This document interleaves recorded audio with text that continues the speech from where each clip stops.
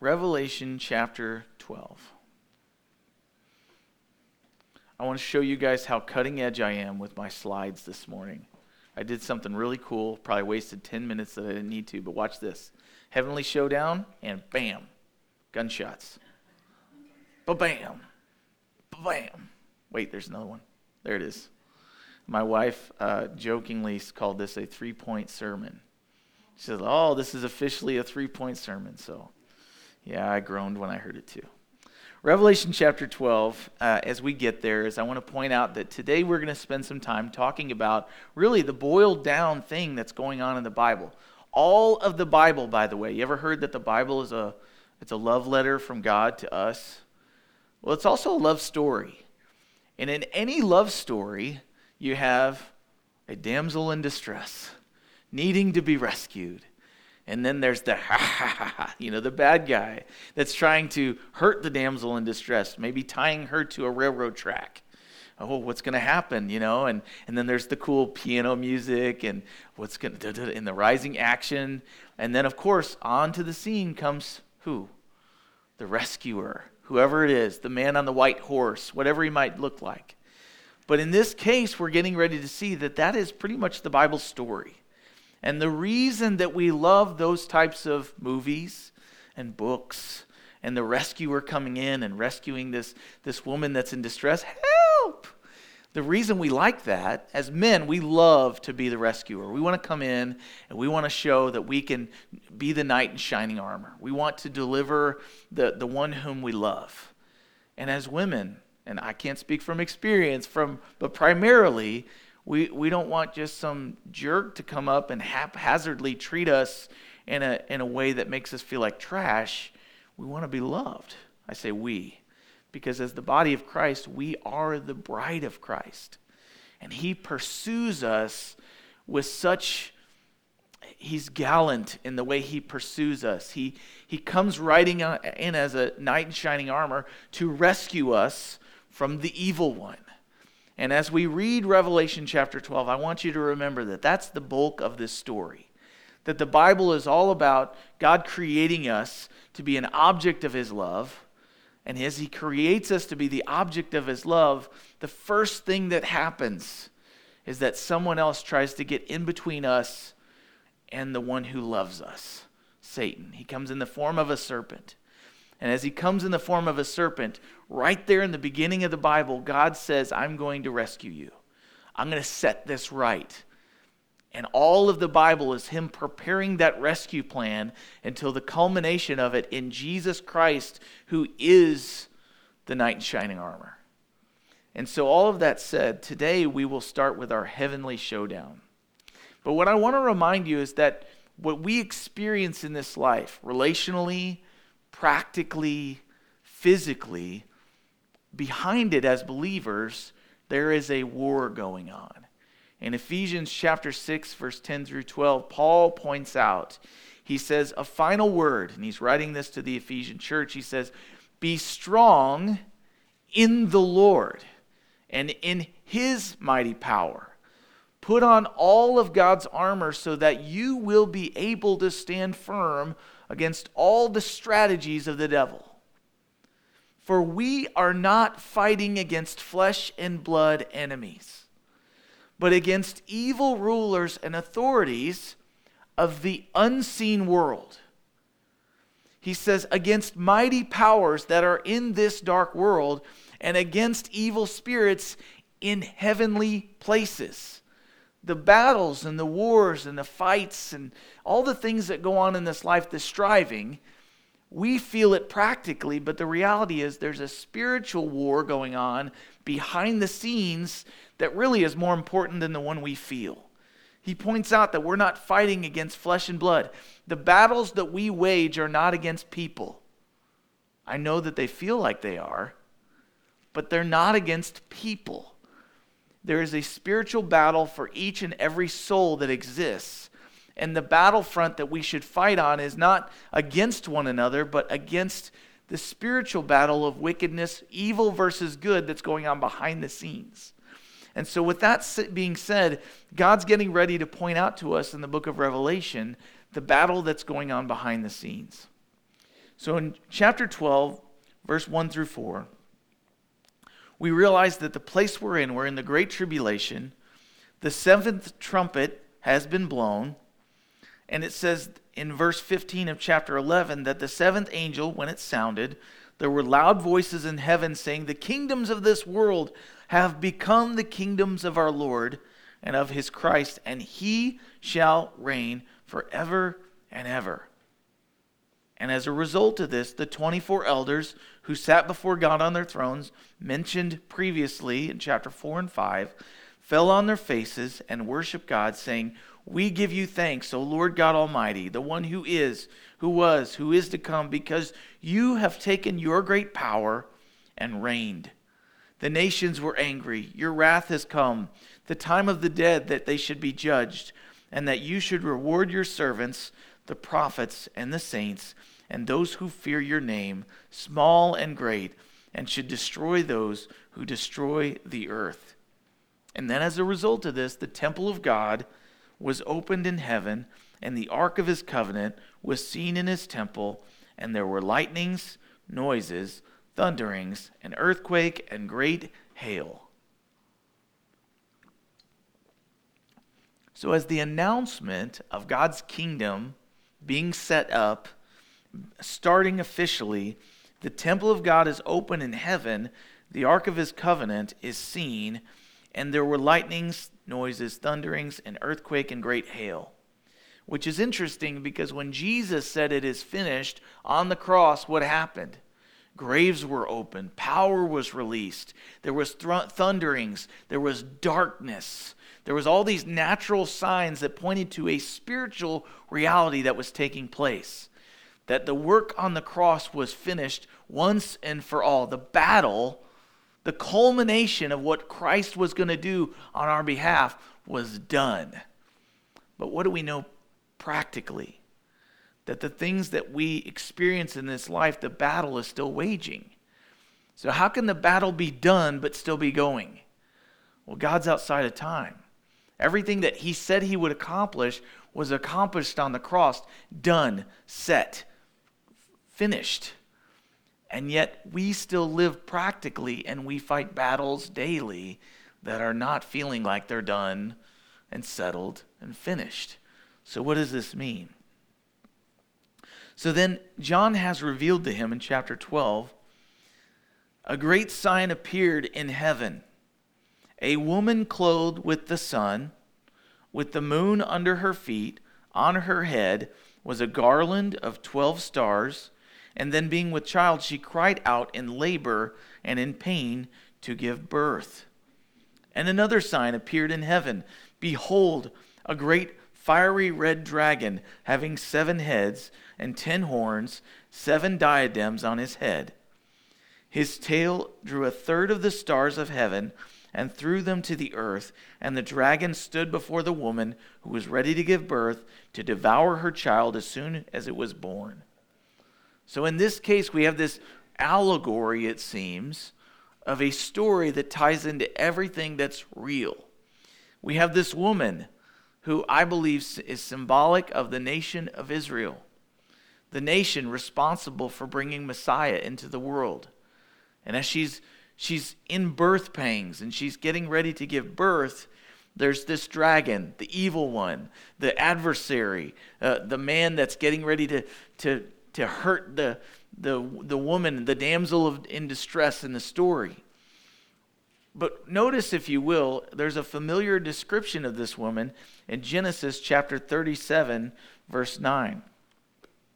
And if you turn there, I'm just going to be there for one verse, but I'll read it to you. Genesis 37, verse 9. In Joseph's dream that God gives him, it says, "Then he dreamed still another dream, and he told it to his brothers and said, 'Look, I've dreamed another dream. And this time the sun, the moon, and the 11 stars bowed down to me.'" Now we know that the sun was his dad, and the moon was his mom, but the 11 stars were his brothers. A woman crowned with 12 stars on her head is this woman that has these 12 sons, the 12 tribes of Israel. So she's clothed with the sun. The moon is beneath her feet, and the 12 stars represent 12 tribes. And it's not the first time in Scripture where this is referenced. So the question is this woman, is it this woman, this nation, Israel, or is it the Virgin Mary who also is clothed and she is given this right to give birth to not a nation, but essentially a kingdom, being the firstborn, Jesus Christ, the Messiah, the King? And I would submit to you, as I often do, yes, that it represents the nation of Israel, who is this woman getting ready to give birth to 12 tribes that essentially would be the one to bring Messiah into the world, and to whom we owe lots of encouragement because of their taking care of the Scriptures, we have the Old Testament preserved. We have the oracles of God that He spoke to them, the annals of Scripture. And at the same time, we owe them a debt because they have brought the Messiah in the world through their lineage, because of what God did. He says, Abraham, through you, all the nations of the earth will be blessed. And how is that? Through Messiah. So the Virgin Mary is just one representative. She's a descendant of the nation of Israel, and she gives birth to the Savior of the world. So then onto the scene comes this dragon, this fiery dragon. It has 7 heads, which I believe actually represents massive intelligence. He is a pretty slick character. He knows a lot of things, and yet at the same time, he's not omnipresent. But he has 10 horns. Horns in the Bible are symbolic of strength or might. 10 horns. He's perfect in strength. Biblical symbol of might. And he has crowns, which crowns indicate dominion. If you're crowned king, you have dominion over the territory that you're king over. And what Jesus said is that he's the prince of this age, that he's actually royalty. He's able to have dominion over the earth. But what we know about his dominion is it's only for a short time. And then also, we see this dragon described in Revelation 13, Revelation 17, but where I'm going to turn is to Daniel chapter 7, because the description is so unparalleled. Daniel, if you remember, I think it was last December or maybe November, or maybe it was 2 years ago. Time gets away from me. We studied Daniel, and in Daniel chapter 7, you have all these descriptions of beasts, and yet in Daniel chapter 7, the 4th beast is found in verse 7. Daniel writes, "After this I saw that in the night visions, behold, a 4th beast, dreadful and terrible, exceedingly strong. It had huge iron teeth. It was devouring, breaking in pieces, and trampling the residue with its feet. It was different from all the beasts that were before it, and it had," look at this, 10 horns. I was considering the horns, and there was another horn, a little one, coming up among them, before whom 3 of the first horns were plucked out by the roots, and there in this horn were eyes like the eyes of a man, and a mouth speaking pompous words. Now think about this. There's a spiritual reality. There's this beast. There's this dragon. And amongst this dragon, there's 10 horns. The 10 horns are not just horns spiritually or allegorically, but they're 10 leaders that will come up under the influence of Satan. But then out of this 10 horns will come up one, and he'll speak great pompous words, words of flattery, words where you can actually get peace on earth through them. We've already talked about this leader, and he'll be influenced by Satan, but he will be Antichrist. And when he steps up, he will be among those leaders, and then he'll rise above them as the one to bring words of peace that seems like a really great solution. But then it says there in verse 9, "I watched till thrones were put in place, And the Ancient of Days was seated. His garment was white as snow, and the hair of his head was like pure wool. His throne was a fiery flame, its wheels a burning fire. And it describes Jesus to a T. And then it goes on to describe this battle that's going to take place. Verse 11, I watched then because of the sound of the pompous words which the horn was speaking. I watched till the beast was slain, and its body destroyed and given to the burning flame. As for the rest of the beasts, they had their dominion taken away, yet their lives were prolonged for a season and a time. So Daniel was seeing what was going to take place in the heavenlies, and he was kind of seeing through a glass dimly what would take place practically on earth. And yet what we're going to see today is a fulfillment of that, now that we know that this man that was crowned and clothed in white, this deliverer, this Messiah, would be Jesus Christ. Daniel didn't know that. He just knew what he was seeing, and he wrote it down. So here we are. We see this dragon come onto the scene, and what we find out is that this dragon is described having these diadems in his crown. All of these beautiful rocks that show that he has dominion and that he's crowned in glory. And yet what 2 Peter chapter 2 verse 4 says is this.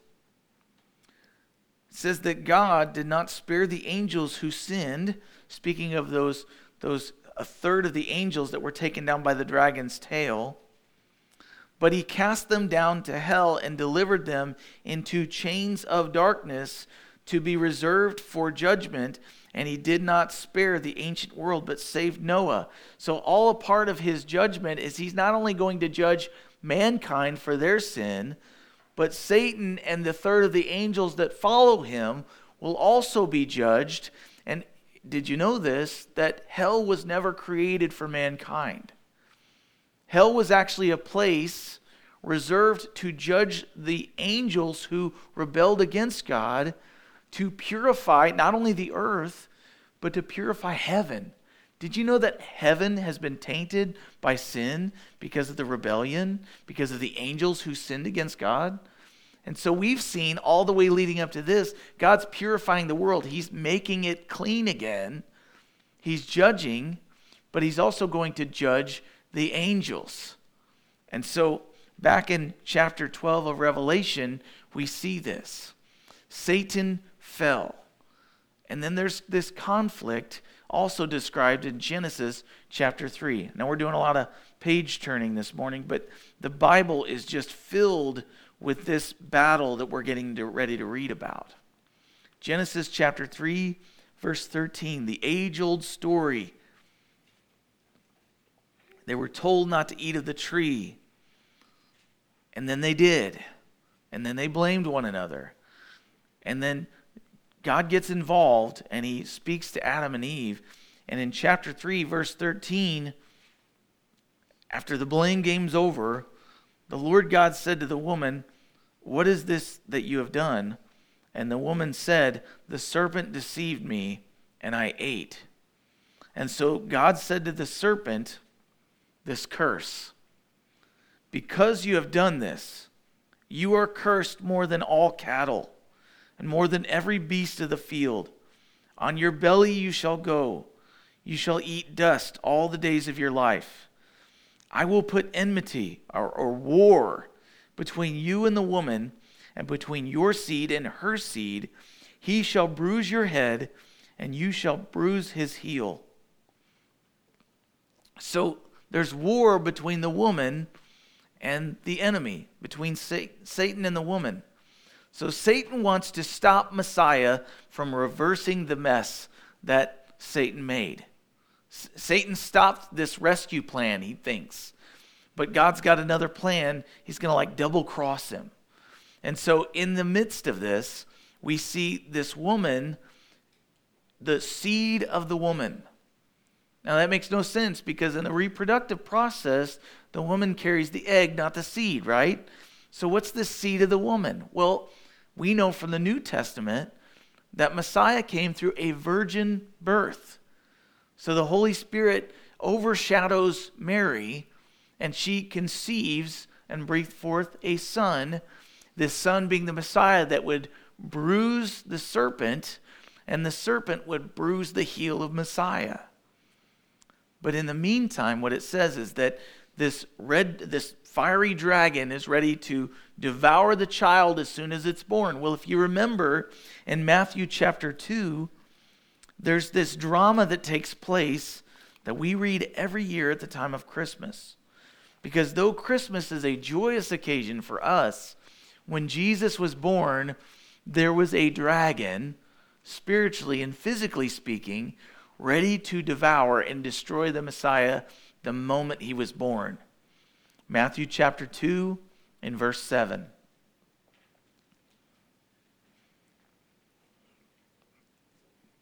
It says, Herod, when he had secretly called the wise men, the ones that traveled from far east, determined from them what time the star appeared, and he sent them to Bethlehem and said, Go, search carefully for the young child.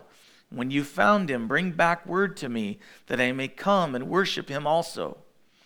And when they heard the king, they departed, and behold, the star which they had seen in the east went before them till it came and stood over where the young child was. And when they saw the star, they rejoiced with exceedingly great joy. And when they had come into the house, they saw the young child with Mary his mother, and fell down and worshipped him. And when they had opened their treasures, they presented to him gold, frankincense, and myrrh. Then, being divinely warned in a dream that they should not return to Herod, they departed for their own country another way. And when they had departed, behold, an angel of the Lord appeared to Joseph in a dream, saying, Arise, take the young child and his mother, and flee to Egypt, and stay there until I bring you word, for Herod will seek the young child to destroy or devour him. When he arose, he took the young child, his mother by night, and departed for Egypt, and was there until the death of Herod, that it might be fulfilled which was spoken by the Lord through the prophet, saying, Out of Egypt I called my son. And then Herod, when he saw that he was deceived by the wise men, he was exceedingly angry, and he sent forth and put to death all the male children who were in Bethlehem and in all its districts from 2 years old and under, according to the time which he had determined from the wise men. Then was fulfilled what was spoken by Jeremiah the prophet. A voice was heard in Ramah, lamentation, weeping, and great mourning. Rachel weeping for her children, refusing to be comforted because they are no more. And when Herod was dead, behold, an angel of the Lord appeared in a dream to Joseph in Egypt, saying, Arise, take the young child and his mother, go to the land of Israel, for those who sought the young child's life are now dead. Then he arose, took the young child and his mother, came into the land of Israel, and when he heard that Archelaus was reigning over Judea instead of his father Herod, he was afraid to go there. Being warned by God in a dream, he turned aside into the region of Galilee. He came and dwelt in a city called Nazareth, that it might be fulfilled which was spoken by the prophets, He shall be called a Nazarene. So we have this story unfolding that we're reading in Revelation, and then we also see the practical reality happening in the life of Jesus and his parents. That as soon as he was born, Satan was trying to make sure he could be killed. Think about it. It's not even a battle. Satan's trying to kill a baby, a child, an unfair advantage. But Satan does not care about being fair. He cares about him and himself only. And he'll do whatever he can to keep getting to do what he wants to do. But what we find out in Revelation 12 is that no matter how much he fights to get his will done instead of God's, that God's bigger. As a matter of fact, 1 John chapter 4, verse 4 says, You, speaking to Christians, are of God, little children. You have overcome them, the world, because he who is in you is greater than he who is in the world. So that's the good news, right? So God's going to have the ultimate victory. So the male child, verse 5. She bore a male child who was to rule all nations with a rod of iron. and her child was caught up to God and his throne. And then the woman fled into the wilderness, where she has a place prepared by God that they should feed her there 1,260 days. And so this child, Jesus Christ, he was called to rule all nations with a rod of iron. And if you read Psalm chapter 2, verse 9, that's how it describes the Messiah. He would rule, he would break in pieces the nations like a rod of iron would. Like a rod of iron would crush clay. And then Revelation chapter 2, verse 27 also speaks to this same truth. But it also says of this male child, not only would he rule all nations with a rod of iron, but he was also caught up to God and God's throne. Well, if you look at this, many surmise that it's talking about the 144,000, the Jewish male virgins that were called to be evangelists a couple of chapters ago. And I think in some ways we could say that these men were all caught up to God. According to Revelation chapter 14, verse 3, they are caught up to God and his throne 3.5 years into the Great Tribulation. And they were also protected by God's seal, and they were not destroyed until they were caught up. But they're not the fulfillment of the ruling of all nations with the rod of iron. Only Jesus can fulfill that prophecy. So he was caught up to God and his throne. And this is described in Acts chapter 1, verse 9. The book of Acts starts with the acts of Jesus and the Holy Spirit after his resurrection. He stands on the Mount of Olives, he speaks to his disciples, and then he what? He not only rises from the dead, but now he's on the top of the Mount of Olives. He ascends up into the heavens with witnesses in the sight of others. And it's so amazing to the disciples, by the way, that they did what you and I would do. They stared and gawked. Like, did that just happen? And then 2 angels miraculously show up and go, "What are you doing? Why are you still standing here? Don't you know that he's departed, but he's going to come back again? Get to work." And so in the same way that we would to children that we leave at the house to do chores, we get ready to leave and go, "Hey, I haven't left yet, but get started. I'm going to return." And Jesus had just given them the Great Commission, which was, "Go ye therefore and make disciples of all nations, baptizing them in the name of the Father, the Son, and the Holy Spirit, and teaching them all the things that I've taught you. And lo, I will be with you even until the end of the age." So then when he ascends and they're standing there, the angels come along and say, "What are you doing? Get to work. You know what your chores are. You know what you're supposed to be about, or your Father's business." But then in Acts chapter 7, verse 56, Stephen is being stoned to death. They're calling him a blasphemer for claiming that Jesus Christ is the Messiah, that he's the Son of God. And they start stoning him to death in the streets. And as they're doing this, he says, "Father, forgive them. They don't know what they're doing." And then as he's getting ready to die, he's not crying out, "Oh, this hurts so much." He's looking up to heaven, where his only hope is, by the way, if he's dying. And he says, "I see the Father, and I see Jesus sitting at his right hand." That's what he sees. He's looking forward to the only hope that can save him. And then in Hebrews chapter 12, verse 2, the writer of Hebrews also points this out. Jesus sitting at the right hand of the Father. In chapter 12, verse 2, actually I'll start in chapter 12, verse 1. The writer says, "Therefore we also, since we are surrounded by so great a cloud of witnesses, let us lay aside every weight and the sin which so easily ensnares us.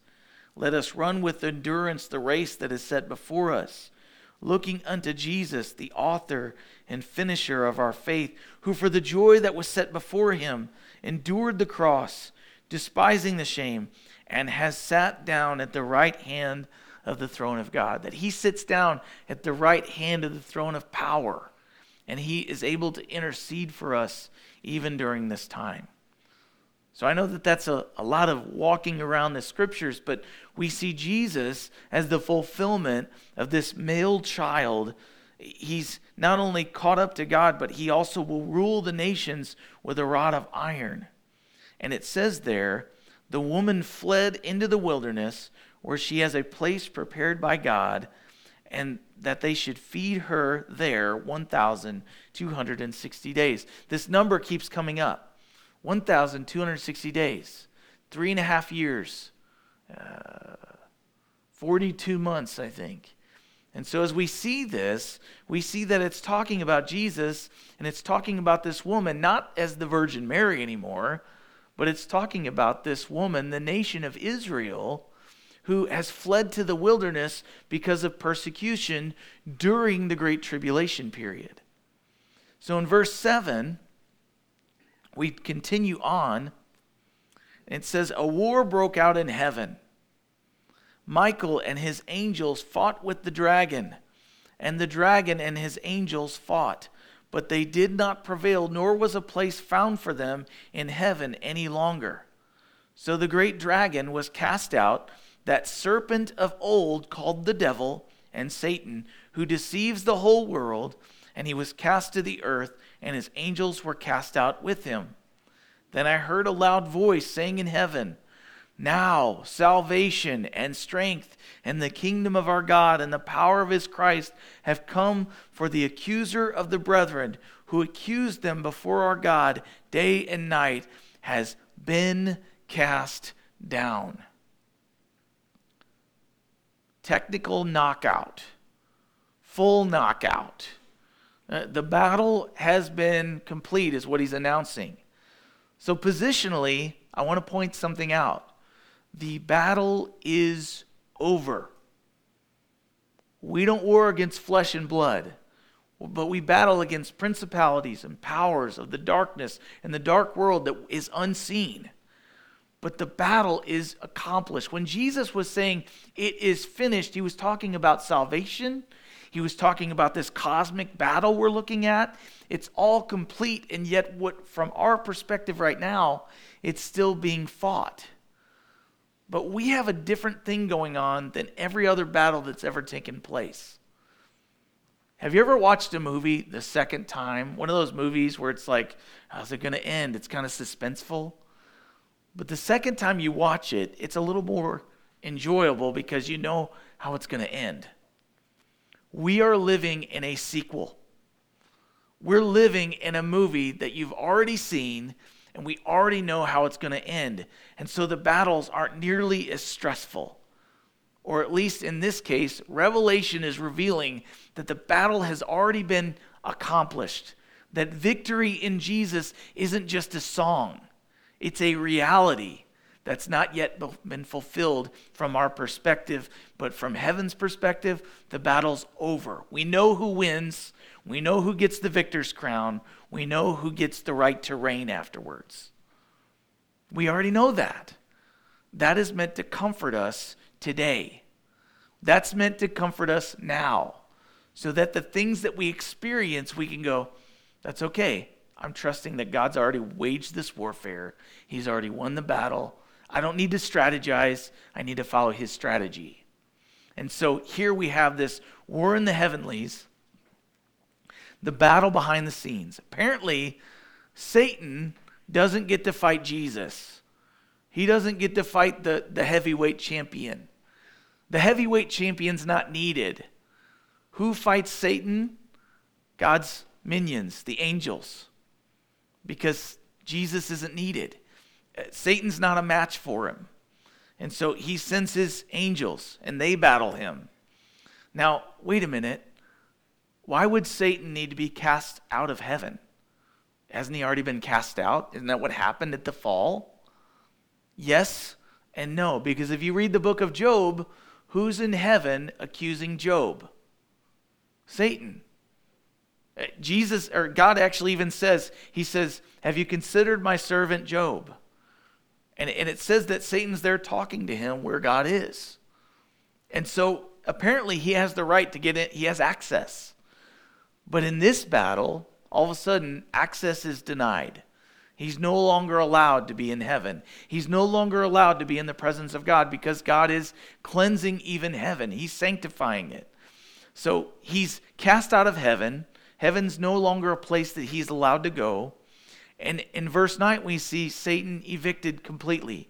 He's cast from heaven to earth, and it says a third of the angels are cast out with him. These are the third of the angels that have already decided on their own to follow Satan and to serve him. They followed Satan. Their end will be like his. You become like the God you worship. You become like the God you serve. You experience the same thing. So everlasting darkness and chains are reserved for them. Jude verse 6.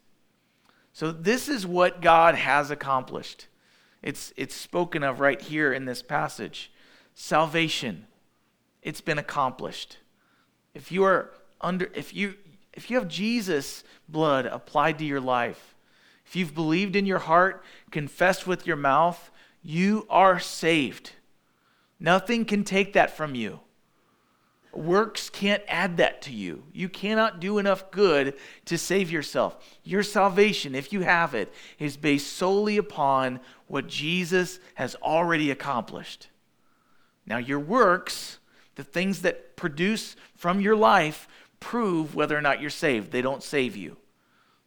They prove whose you are. The stuff that comes out of your mouth, the way that you live your life, the sin that you do or don't do, it proves who you're trusting in. Is this a work of the flesh or a work of the Spirit? Those who walk in the Spirit will inherit the kingdom of God. Those who walk continually in the flesh will inherit the kingdom of Satan, and they will be cast in the everlasting fire just like he is. But if you are saved, then salvation, strength, the kingdom of our God, the power of his Christ has come. It's here. His dominion is already being exercised. And for us, the accuser of the brethren, who used to accuse the brethren day and night, has already been cast down, and he will be eternally. But no more. Jesus accomplished his defeat on the cross.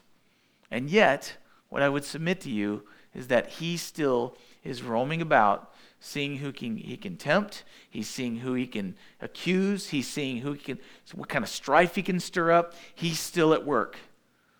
But on this day, in this passage, what we see is in the Great Tribulation period, he will be finally shut down completely. So verse 11, that's what's happened positionally. Positionally, if we're in Christ, Satan has no more power over us. Satan can no longer tempt us because we're following Jesus Christ. But practically, the war is still going, right? The temptation still happens. We still have this battle between good and evil taking place. So what I want to read to you is verse 11, where it says, they overcame by the blood of the Lamb, by the word of their testimony, and they did not love their lives to the death. Therefore, rejoice, O heavens, and you who dwell in them. Woe to the inhabitants of the earth and the sea, for the devil has come down to you, having great wrath, because he knows that his time is short. So he's been cast to earth. What it says is blessing and honor and strength and dominion and power to those who are in the heavens. Remember, chapter 4 and 5, the faithful, the saints, those who follow Jesus, Christians, have been tucked away in heaven where Christ is seated. And so for them, Satan's been cast out. It's the best place ever to be. But to those who are still on earth during this time, to those who are still on the seas, woe. Woe unto them, because dominion is given to him, and he knows his time is short, so he's going to do some death rolls. He's like that alligator show. You know, what is that one where the guy says, shoot him? You know, it's from a few years back now, but, you know, he goes out in his boat, and he sets up these things with, like, nasty chicken on it, on a string with a hook. It's like fishing for alligators. You got to be nuts. You know, the boots are cool, don't get me wrong, but I don't know if it's worth all this. But they go out in the swamp. They have their jigs set up, tied to big trees, and then they leave a hook with nasty meat on it just above the water, and then the alligator grabs it, and he's caught until the guy shows back up.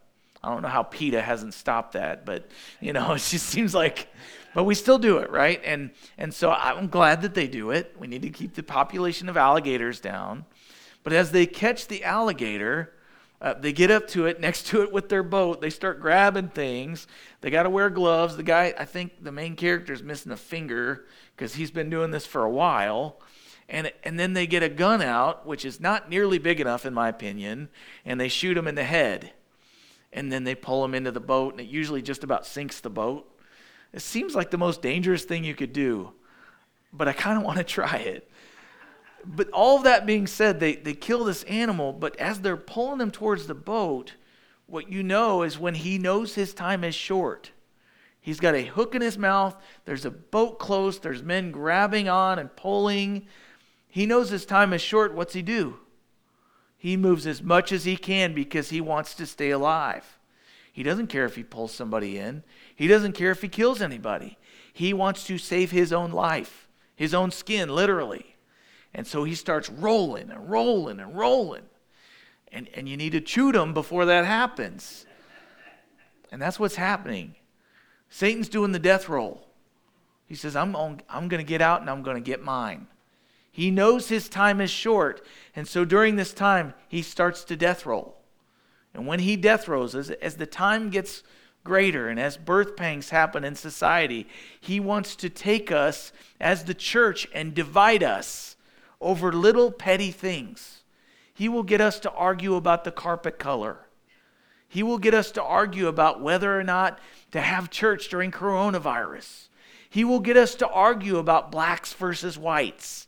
He will get us to argue about the things that are on the news so that we will be divided and have no purity, no power, and definitely no love for one another or for the lost world.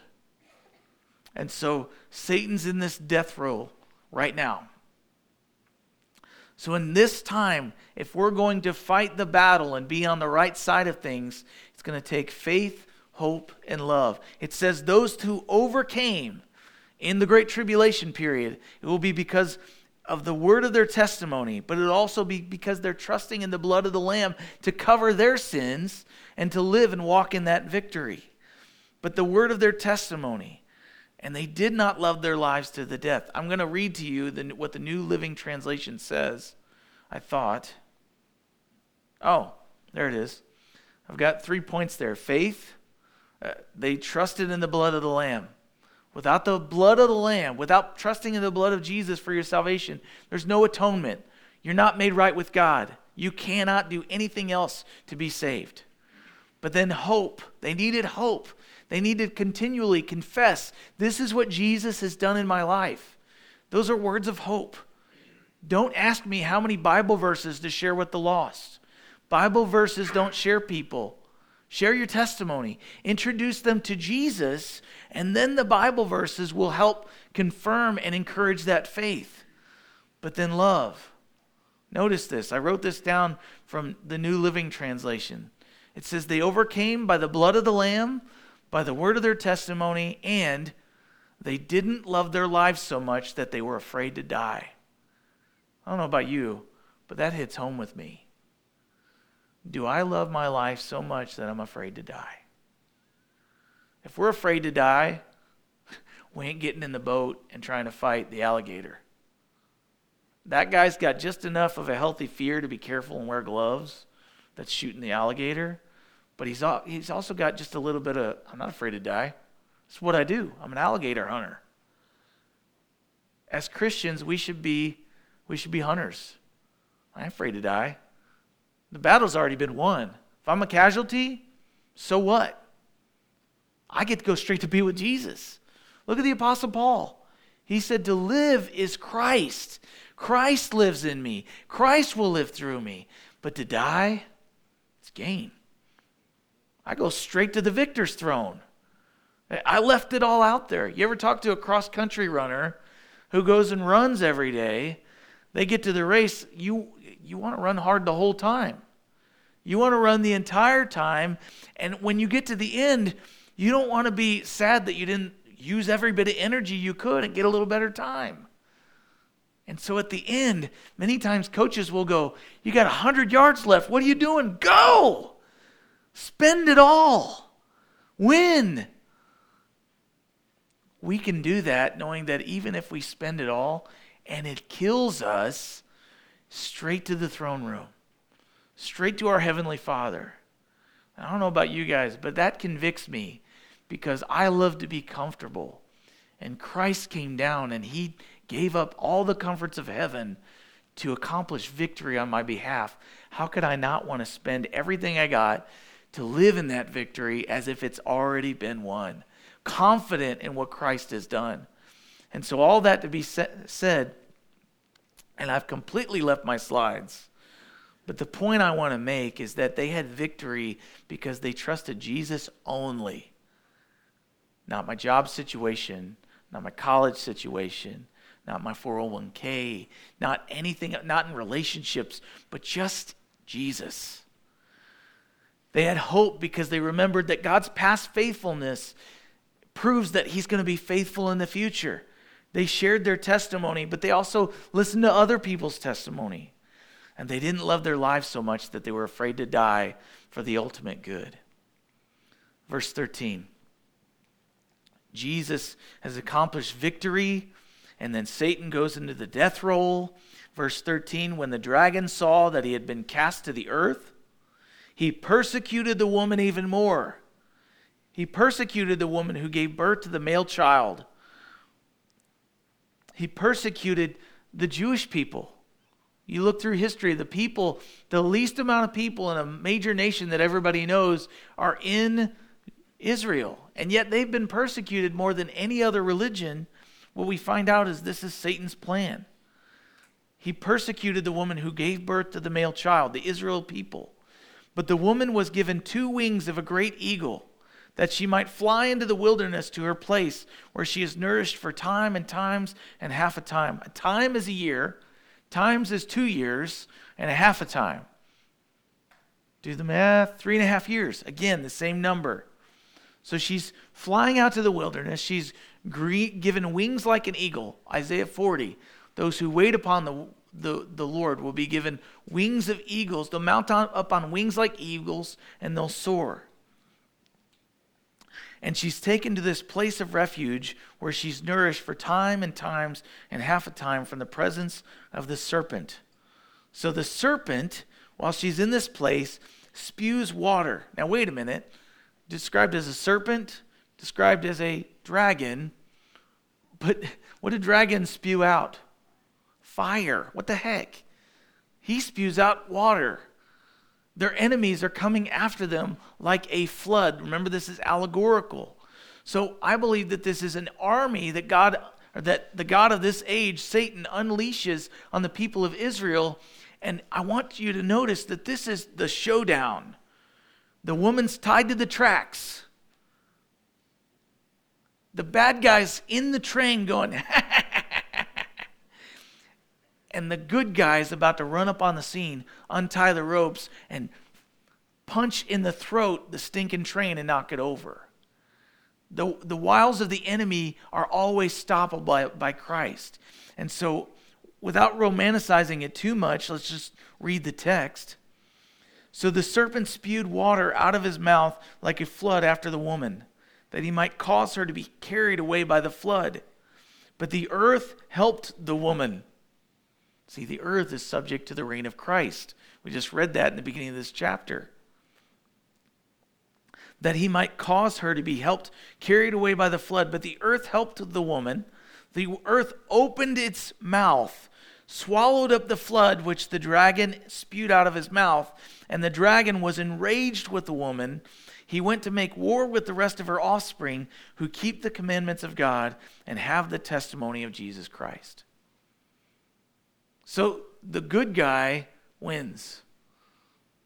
Now, the people of God practically are being taken away quickly. If you remember the story of Ahab and Jezebel and Elijah the prophet and Kings, basically Elijah calls this drought for 3.5 years. And he's just won against the prophets of Baal. He's called down fire. And Ahab and Jezebel get really mad. And so Jezebel starts chasing Elijah. Elijah flees to the wilderness. And God hides him for 3.5 years, James says. And he feeds him with a raven. A raven's a meat-eating bird. But the bird goes and gets food and brings it to Elijah. And he keeps him alive for 3.5 years miraculously. In the same way, the nation of Israel is going to be fleeing from persecution and is going to go to a place called Petra, which is across the Jordan River in Jordan itself, the country. And this place is there. It's this fortress. It's surrounded by rock ledges on the other side of the Jordan. And many believe this is where God will take his people. And they believe that because in Isaiah chapter 16, verse 1 through 4, there's a place called Selah in Jordan that is also known as Petra.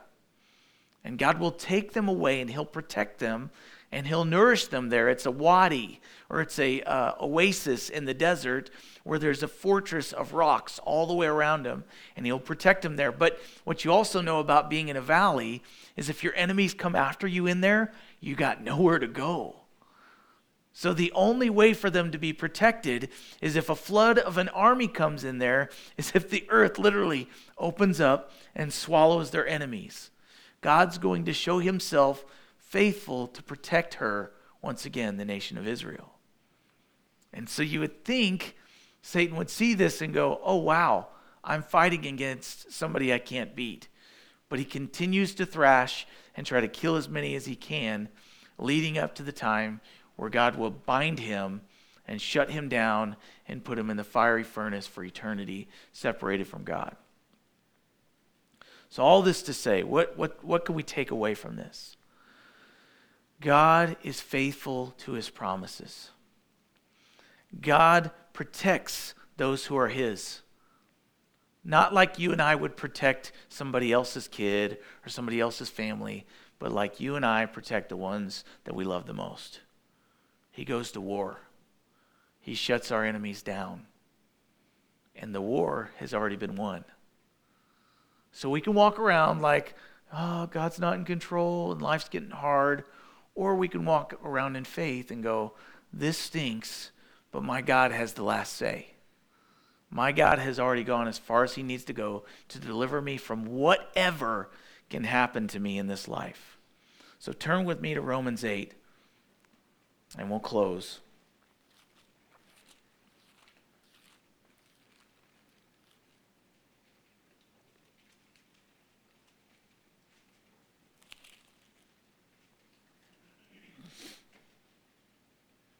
Romans 8. Let's see, let's start in verse 31. What then shall we say to these things? If God is for us, who can be against us? He who did not spare his own son, but delivered him up for us all, how shall he not with him also freely give us all things? Who shall bring a charge against God's elect? It's God who justifies. Who is he who condemns? It is Christ who died, and furthermore also has risen, who is even at the right hand of God, who also makes intercession for us. Who shall separate us from the love of Christ? Shall tribulation, or distress, or persecution, or famine, or nakedness, or peril, or sword? As it is written, for your sake we are killed all day long. We are counted as sheep for the slaughter. Who accounts us as sheep for the slaughter but Satan himself? Yet, verse 37, in all these things we are more than conquerors through him who loved us. That's past tense. He's already loved us. For I am persuaded that neither death, nor life, nor angels, nor principalities, nor powers, nor things present, nor things to come, nor height, nor depth, nor any other created thing shall be able to separate us from the love of God, which is in Christ Jesus our Lord. Nothing.